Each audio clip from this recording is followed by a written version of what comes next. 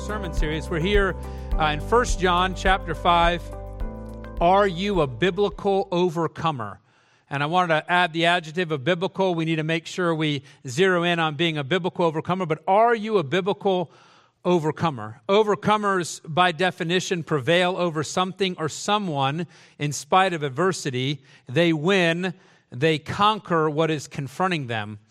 Betty Robinson was an unknown runner who won Olympic gold in the 100-meter in 1928 at the age of 16, the first woman to win gold in Olympic track and field, and it looked like she would have a long career in front of her. She was discovered, I think, by one of her teachers as she was racing to catch a train, and the teacher said, that girl's fast, and then got her to try out for track, and within a month, she made the Olympic team, and she wins the gold. Looks like she has a career unchecked in front of her. She beat all the fastest racers. There was a Canadian lady. There was a lot of controversy around it, but she ends up with the first gold for a woman in track and field. But that's not to be for her. 3.5 years later, she's involved in a plane crash. She ends up in the hospital, broken bones, obviously. She's in a coma for a period of time. She gets out of the hospital, and she's in a wheelchair and on crutches for 4 months. Obviously, she doesn't make the 1932 Olympics. When she's finally healed, her injured leg is a half-inch shorter than her other leg is, and she doesn't run in a competition for another 3.5 years. But she does make the 1936 Olympics. She doesn't run the 100-meter because her injury makes it impossible for her to crouch down at the start, but she does make it on the women's 100-meter relay race, and she ends up helping the United States win gold in that category.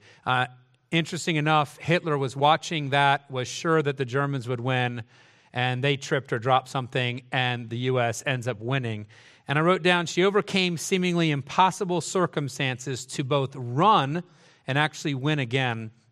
The list could go on from athletics to academics, business, or even life in general. We can read stories of those who have overcome, those who've gained the victory over the obstacles that are confronting them. They were overcomers. Interestingly, one of John's descriptions of believers is overcomers. Actually, out of the 28 times that overcomer is used in Scripture, John uses it 24 of those times. And you can see that he is passionate or fascinated with describing believers as overcomers. The concept of overcoming was popular among Greeks, but they viewed overcoming as something that the gods could accomplish. This is not humanly possible. This is only what the gods can do. But in this letter, John states that regular human Christians overcome. They're given the invincibility associated only with the gods. So I want you to see how dramatic his statement is. You are going to be overcomers. Their culture of the day is saying the only people that can overcome are the gods. Humans cannot overcome. They cannot conquer the world. They can't do that. And John is saying to them, no, you as believers will overcome. You're going to conquer the world. They overcame, as one writer describes, the invisible spiritual system of evil hostile to God, a place filled with carnal ambition, pride, greed, selfishness, and pleasure, all of which constitute the lust of the flesh, the lust of the eyes, and the pride of life. And to help you with the pride of life, or the pride of lifestyle. That's the idea behind that. That's 1 John 2:16. But how do you know when someone is a biblical overcomer? Well, John is going to make it clear here. You'll look for a defining object of their faith, which, by the way, is a doctrinal question. You're going to look for a defining characteristic, which is going to be a moral question, and you're going to look for a defining action, which then becomes a behavioral question. We're going to begin by examining the who. Who are we having faith in? What is the object of our faith? This is the doctrinal question, and you see it in the first part of verse 1, and you see it expounded on 4 and 5. I'm going to read those again. Whosoever believeth that Jesus is the Christ is born of God. Jump down to verse 4. For whatsoever is born of God overcometh the world, and this is the victory that overcometh the world, even our faith. Who is he that overcometh the world? But he that believeth that Jesus is the Son of God. Spurgeon noted on this passage that the faith intended in the text evidently rests upon a person, upon Jesus. It's not a belief about a doctrine, it's not an opinion, and it's not a formula. It's belief concerning a person, and it's a belief in him completely. The foundational mark of an overcomer is believing that Jesus is the Christ and that he's the Son of God. You could say, Kenny, we've heard this. John has said this before. I've said this over and over in the book, 1st through 3rd John. It is not your logical argument and a PowerPoint presentation. John is moving through the faith. He's very much, it's very much like real life. And so he's coming back again to a topic. His point is being an overcomer. How he's going to prove that point is going to be things he's talked about through the whole book. And we're coming back to the centering in on Jesus Christ. He's again emphasizing you believe all of what Jesus said he is and accomplished. You acknowledge every role he fulfills. And I want to trace back briefly. One of the attacks that was facing the church and is facing the church even today is they undermine what Christ has done. So people will believe, well, I believe in the God of love, but I don't believe in a God that judges. I believe in a God who will do this, but I don't believe in a God who does that. I believe God handles that. I don't believe God handles this. And John is confronting the church who had picked out the characteristics of Christ. I'll believe a Christ that does X, but not the Christ that says he does Y. And what he's trying to say to them is, you will believe all of what Christ said he is and accomplished. You're going to acknowledge every role he fulfills. You can summarize that with prophet, priest, and king. He reveals the way of salvation as the prophet. He provides the way of salvation as the priest, and he's the sole, only propitiating priest. And he rules as the way of salvation. That is him as king. And by the way, our world struggles the most with Christ who rules, who has authority. Spurgeon asked a really I was reading some of the stuff he had written about this, a really heart-revealing question here. He says this, is Jesus, who is now exalted in heaven, who once bled on the cross, is he king to me?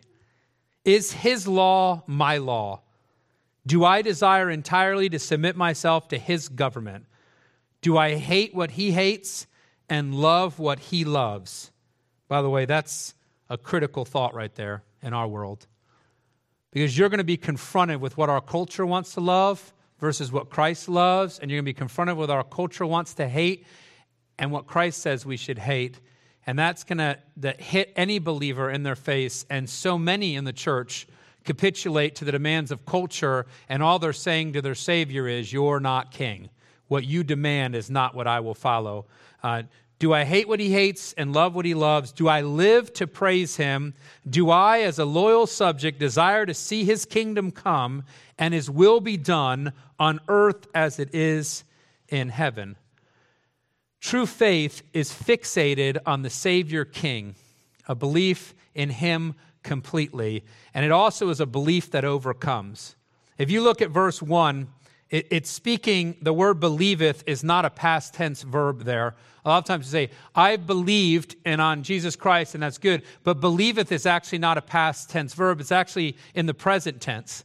It's talking about what's taking place now. It's saying here, whosoever believes, whoever is believing is the indication here. When we are saved, it results in continual faith. That is a fruit of salvation. So when John is writing, he's not thinking past, and he's talked about our past and he moves through, but I want us to see when he talks about an overcomer, he is fixating in or zeroing in on people who are believing. This is a person who is believing in Christ. That continual faith is then what overcomes the world. And this is the victory that overcometh the world, even our faith. And he's being very down to earth. He's saying, what wins the battle? And he's speaking very subjectively. It's your faith. Your active faith in him is going to be what brings victory there. Adrian Rogers remarks that faith in faith is just positive thinking. But faith in Jesus is salvation.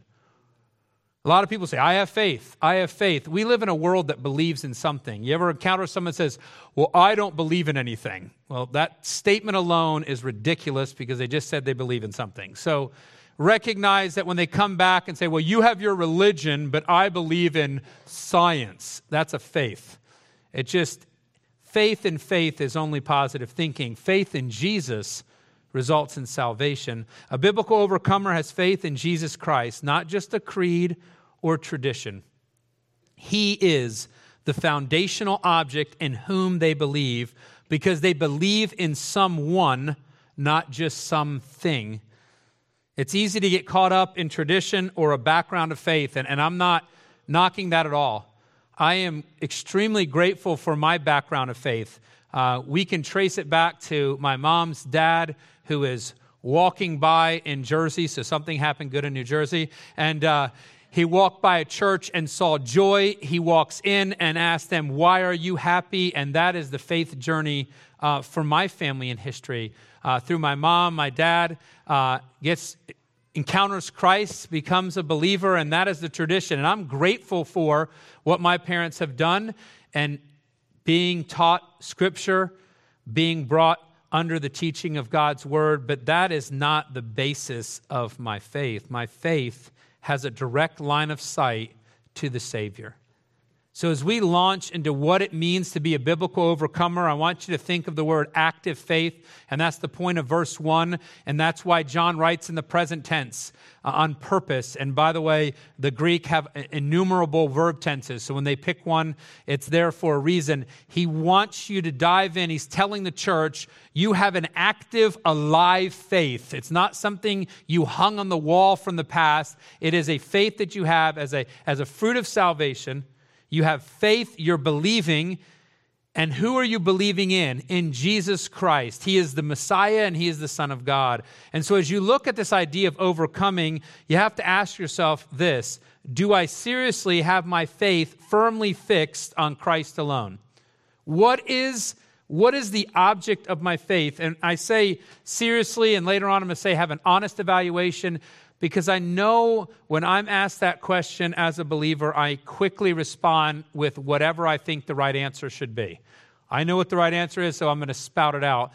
I'm asking us to dive in and say, is my faith fixated on the Savior, firmly fixed on Christ completely? It's Christ alone, and it's Christ completely. We have a mutual fund mentality when it comes to Christianity.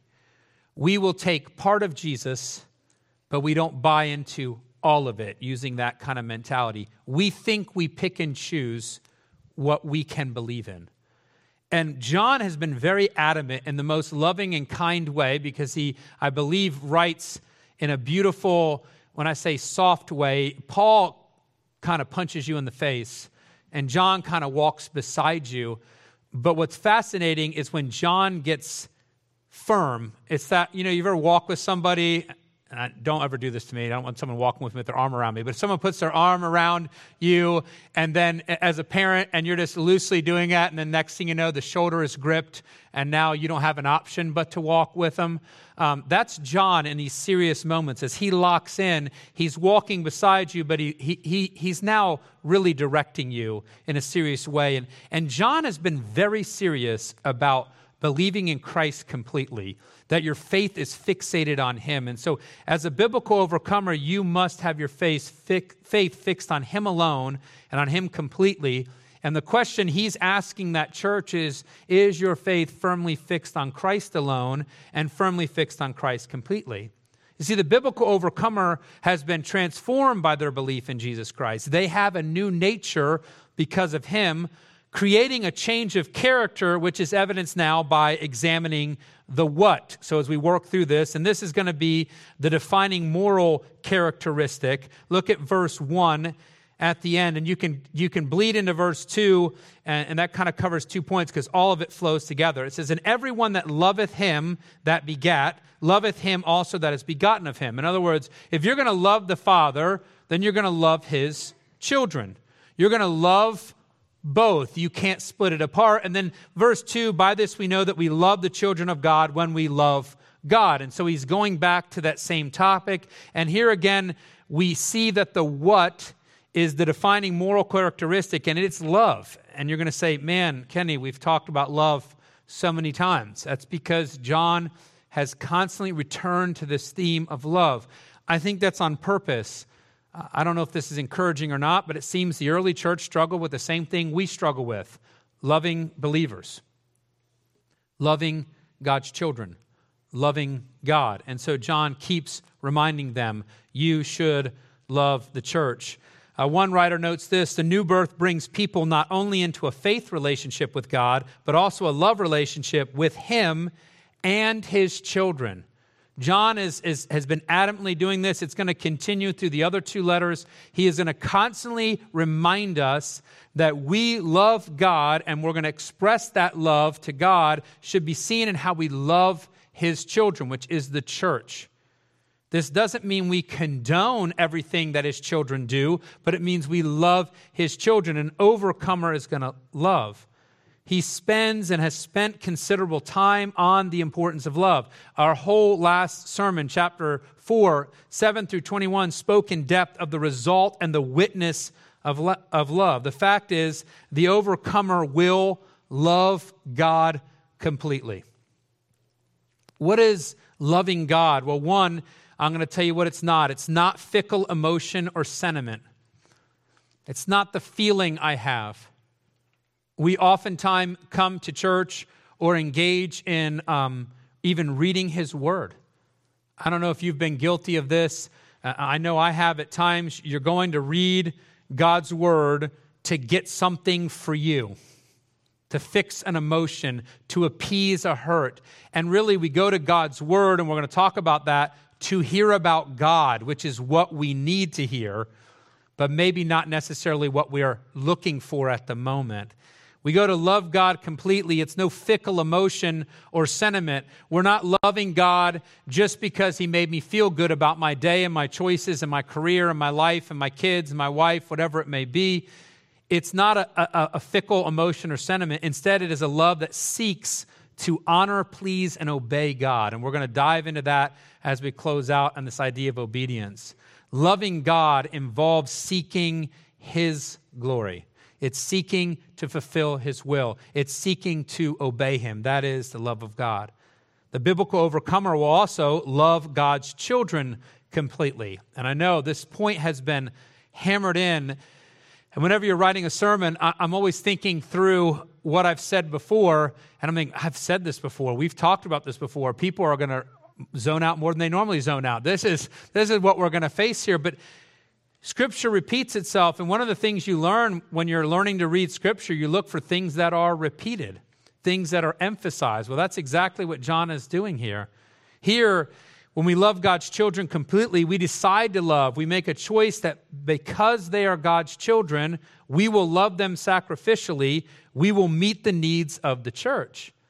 As we walked through in Sunday school, and I didn't quite finish, but at the end of Acts 2, you watch the church love God's children and care for them in a very sacrificial way. I read this passage last week. I'm going to read it again. 1 Corinthians 13, 4 through 7 says this: charity, and that's a word for love. Love suffereth, charity suffereth long, and is kind. Charity envieth not. Charity vaunteth not itself. It is not puffed up, doth not behave itself unseemly, seeketh not her own, is not easily provoked, thinketh no evil, rejoiceth not in iniquity, but rejoiceth in the truth, beareth all things, believeth all things, hopeth all things, endureth all things. And I read it again on purpose because that is describing what God's love is and what He wants our love to be for His children. And that's a very long, descriptive list of sacrifice. It's not talking about the worth of the one loved. It's talking about the type of love that's given to His children. The biblical overcomer is characterized by love because that is exactly who God is. He says this: God is love. And so you as a believer are going to manifest that, and you're going to desire to manifest that. Why? Because God is love. And if God is love and we're supposed to become like Christ, which Paul makes very clear, then we as a biblical overcomer, as John kind of throws us back into the active part of life. As you walk this world in the everyday, as you go to work, as you do your job, whether you put roofs on, whether you wire houses, whether you run a business, whether you test water, no matter what it is, as you walk into life, then you are going to love. This is going to be a characteristic of who you are. You're going to manifest that. John, in his description of an overcomer, emphasizes again the importance of love. Without biblical love, you will not overcome the world. Because that's the other side of that. A biblical overcomer has love. That means someone who does not overcome doesn't have love. If you don't have love, you're not going to overcome the world. The character of God's love must be evident in the life of a believer. And I know that's, when I say a line in the sand idea, but that's the truth behind it. Because a biblical overcomer believes everything about Jesus Christ, believes in him exclusively and completely. That person then is going to become like Christ. That is the growth there. And you cannot become like Christ and manifest zero love. And so as you face this without love, this world, you will be overcome by the world. You will not overcome it. So as we often have done through the book of 1 John, we ask ourselves, do we have biblical love? Because again, John is pushing back to the church and saying, basically, you're unloving. This point is being made over and over again. And we've worked through it. I know even myself, I start forgetting what's happened. And what's been taking place in this church is a lot of arrogance. Gnosticism is being birthed or is taking its first steps here, and it's this idea that I gain elite knowledge and someone else doesn't have it. It's arrogance, it's uppityness, it's eliteness, it's setting aside, it's not being part of the body of Christ. It's coming up and saying, oh, I have a lineage of this, or I have a certain education in that, and what John is throwing to the church, saying that's not what God's body acts like. That's not what we do. You display love. And so again, do we have biblical love?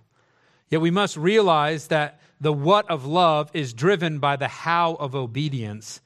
Jerry Bridges writes this, love provides the motive for obeying the commands of the law, but the law provides specific direction for exercising love.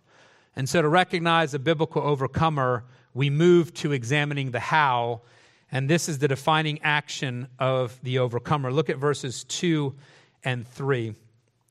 It says here, by this we know that we love the children of God when we love God and keep his commandments.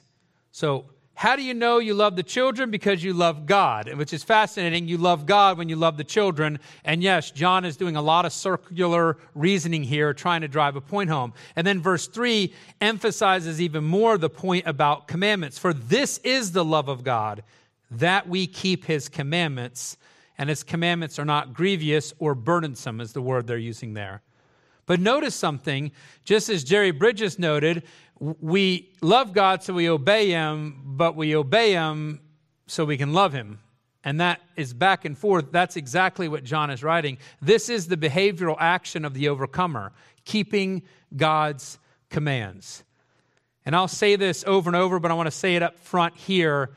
If you don't obey God, you don't love God, and it doesn't matter how much you say you love God or pretend to love God or convince us that you love God. If you don't obey God, you do not love God. Aiken notes this, loving God rightly is not just external behavior and outward obedience. It is a longing to do his will from the heart out of gospel gratitude for who he is and what he's done for us in Jesus. It is not an I have to obedience. It is I want to obedience. I love to obey the King. And we're all the way back to loving God completely in every one of his roles. And suddenly you obey the King because he's the King, but you don't obey the King because you have to obey the King. You obey the King because you want to obey the King. And I want us to kind of dive into what it means to obey God. Because you go to the military and you can obey your commanding officer. You may hate the guy. You may not enjoy that person. You may not think he has any brains at all or she has any brains at all, but you do what they say and they're happy with you. Stand in line, do the job because you obeyed the command. And we oftentimes think that that's what God wants. He's king, and so we must obey him whether we like to or not. And God is not pleased with an external obedience that doesn't capture your heart, he wants you to completely change. And so we're going to look through what we should do with his commands. First, his commands are to be observed. That's the significance of the first keep. Verse 2, when we love God and keep his commandments. The word there could be observed, and the Greek behind that word is to do this. It means you are going to accomplish or carry out, and the call is for that to be taking place continually. So that verb there, keep, means to observe or to accomplish, not try. It means to do it, to finish it. And the connotation behind that word and the action behind that is that it's, again, continual. And John's whole push in these 5 verses is about an active faith, an active obedience, and an active love. His commands are be observed.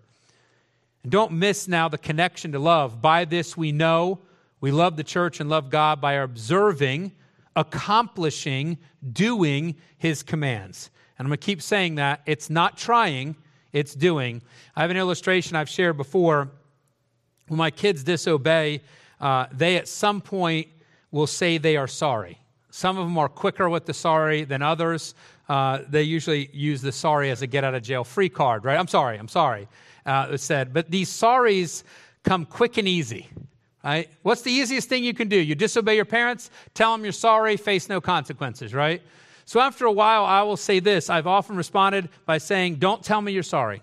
I don't want to hear that you're sorry. Show me by obeying that you're truly sorry. You're sorry for what you've done? Then obey. That will tell me that you are really sorry about disobeying. Don't tell me you're sorry. Show me you're sorry. And that's what John is saying here. You say you love God? You're part of the church. You're admitting to this. He's saying you need to obey, not try. Actually show me that you love God by obeying God's commands. Observing. That's the Greek behind that first word, keep. As one writer notes of obedience, it will always be the direction, though not the perfection of their lives or our lives. And what that means is this. You as a believer are always working to obey. Will we obey God perfectly? No, because we wrestle with sin and our sin nature. But we will constantly have that as the direction of our lives. We are going to observe, keep, accomplish his commands. But a begrudging, I have to do this obedience is not what God commands of us. He instead wants our hearts in sync with his commands. And so I'm going to move now to the next word translated keep here. For this is the love of God, that we keep his commandments. And it sounds in English like we're repeating the same thing, but he's not. This word has to do with the idea of guarding. His commands are to be observed. And here this second keep in Greek is his commands are to be guarded. My younger kids, I'm talking about the 6 and the 5-year-old, they share a room. And then we have a white dresser in the middle. And we put some things in that white dresser, but they started out as one drawer that they could hoard junk, is what I think. But really it's where they can keep their treasures. Because all kids have treasures, right? And I'm always amazed by what they think is valuable. I'm like, why do we buy you good Christmas gifts? Because you save this stuff. But either way, this is supposed to be their space. You know, this is where they can keep their treasures. And what's interesting is those drawers are filled to capacity. And if you're going to get rid of something from that drawer, you do it when they're not there, right? Because if you pull out what is in that drawer, it is guarded and kept. Why is this the precious location? It's right next to their bed. At night, I've seen them put back the treasure that I thought I was throwing away right back into the safe and close location. And they love to have it. They don't want a drawer down in the playroom to store their stuff. When they're going to bed, the last thing they do is open that drawer and shove in the treasure that's there. They guard it. It's what they love to have close. That's the meaning of this word keep. God wants you to take, now forget the whole hoarding thing I said and the junk idea, but you're taking what God has given you, and now fast forward to your nightstand. and the things you keep close and what you put in there. God wants you to value his commands, not in a theoretical way, which all of us sitting here, most people aren't sitting in church saying, I devalue God's commands. Of course you value it from an outside or cold standpoint. But the word keep here is the idea of guard, and it's this idea that you treasure it. So it goes in your nightstand beside you. It's the thing that's closest to you. They are meant to be your precious treasure, not your forced service. See, when it's forced service, we go to God and we say to him, I've obeyed you and I deserve X. I did this and so you give me that. Because I've served you, so do this. But when you keep his commands in this connotation that we're talking about, they have become your treasure. They are in your nightstand. They are in my kid's drawer on the side. This is what we do. We're to keep his commands, and it's referring to our heart attitude about obedience, but also about the command itself. So not only am I valuing or guarding the fact that I'm obeying my king, I am now guarding and valuing what he values. So now I'm not saying, oh, the king makes us do that, the king makes us do this. No, I see the value in what the king says to do, and I guard that. Because here's the truth, his commands are to be delightful. John words it in reverse, right? They are not grievous. They're not burdensome. They're not a weight that we have to deal with through the workday, and then we get to shell that off at night, like, oh, finally free of God's commands. I'm so sick of dealing with that. And I want to go all the way back to Matthew 11, 28 through 30. It says here, come unto me, all ye that labor and are heavy laden, and I will give you rest. Take my yoke upon you and learn of me, for I am meek and lowly in heart, and you shall find rest unto your souls. For my yoke is easy and my burden is light. And we're thinking of burden, right? But he keeps saying you're going to be resting. So he's saying as you value his commands, as you put, because if you ever seen a yoke, it doesn't look light. It doesn't seem like the ox want that on them. But he's trying to do a play on words here where you see, you're going to take my yoke, but you're going to find out it's not a yoke at all. It's not a burden at all. It's not burdensome. It's not that it's lighter than what the world has to offer. It's complete opposite of what the world has to offer.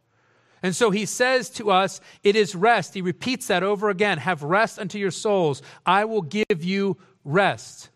The world and its sin is what weighs and crushes us down. And when we as believers can realize that his commands are to be our delight, they're the good things in life, this is what we should want. It's the complete opposite of what the world ends up offering. MacArthur notes that the obedience that characterizes a true child of God is not external, ritualistic, legalistic compliance. And I'm afraid that most of us are used to the checklist, and we say, as long as I check this list, I'm good. And I will smile while doing it because I'm happy. Right? It's still all fake. That's not what God's looking for. It's not either unwilling, partial, inconsistent, or grudging. So you can pretend and check your list. You can grumble and pretend to check the list or do only half of them and say that's good enough. Neither of which constitute keeping God's commands. They do not fulfill what John is asking you to do. Instead, as MacArthur notes, loving obedience is from the heart, willing, total, constant, and joyful. Not fabricated joy, real joy, because you, as a biblical overcomer, will obey in that way. And it's fascinating, right? You have a command, and we're used to commands being what you have to do, but then God is saying, you're not obeying me if you have to do it. You're obeying me because you want to do it, and then you do it. I put here, how would you describe your obedience? And then, are we even acting at all in biblical obedience? Are we really obeying as God has asked us to obey? Are we really following through with what he wants from us? See, John is, again, that fascinating author that seems to be walking lightly beside you, and then suddenly the grip is on your shoulder and he's showing you that this is more involved than we maybe ever thought it was. That God is not just looking on the outside, but God sees the heart. And we've seen that all the way through the Old Testament. He talks about that. And as we come to being his church and we come to this idea of overcoming, it's going to require a transition in ourselves, a change of perspective, a change of priority to where we are seeing God's commands as God sees them, as good, as perfect, as what's best for us. And so the obedience to those commands is something we treasure, not something we're forced to do because God is all powerful. How do you know a biblical overcomer? Well, the person is a believer who has their doctrine tied to the complete truth found in Jesus Christ. This person loves God and his children completely, truly reflecting their Savior and God, who is love. But it's not a love of words. Instead, this person obeys from a heart that treasures God's commands and follows through with them. It is this person, John says, who has overcome the world. I mentioned the idea of an honest evaluation. So as we're closing out, if you gave yourself an honest evaluation, would you say you're a biblical overcomer? Do you have a zeroed-in faith that is locked on Christ alone and Christ completely? Do you have a biblical love as John describes love, which is far beyond any description you've seen in any movie, book that this world has put out, and actually oftentimes that's been seen and even talked about and preached by us? Because we oftentimes miss the complete depth of biblical love, and then are we obeying like he calls us to obey? Not checking a box and not even forced, but a complete obedience that treasures those commands. And the reason we're able to treasure them is because our perspective has changed and we're able to see that what is good and perfect and loving and great and eternally beneficial is God's commands. And so we treasure them as God treasures them. Here's the interesting thing, and this is the assumption John makes. If you're a believer, you're an overcomer. And so this is not something you say, yeah, I'm a believer, but I don't want to be in the overcoming category. This is not an either or. He drives in to who truly believes, and you're going to see these characteristics, and you're going to see them growing. I want to close with a quote by John Stott. He states this: Christian believers are God's children, born from above. God's children are loved by all who love God. Those who love God also keep his commands. They keep his commands because they overcome the world. And they overcome the world because they are Christian believers born from above. Let's pray together. And Father, thank you for this time we have to gather together, to study your word, to focus in on what it means to be an overcomer. John has walked us through some key components through all of his book, and we recognize in your word that he has pointed constantly to you and to a complete faith in who you are and who you've said you are. He's given no allowance for culture to change the definition of you and your work and what you ask of us.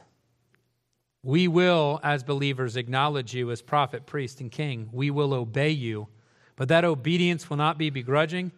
It'll be a loving obedience, a joyful obedience, because we, as believers, will grow and know that your commands are perfect, no matter what our world says around us, that your take on things is exactly the true take. That's the one without the distorted view of what's going on, whether it's sin, truth, etc., but instead it's the clear view of what sin is and what truth is.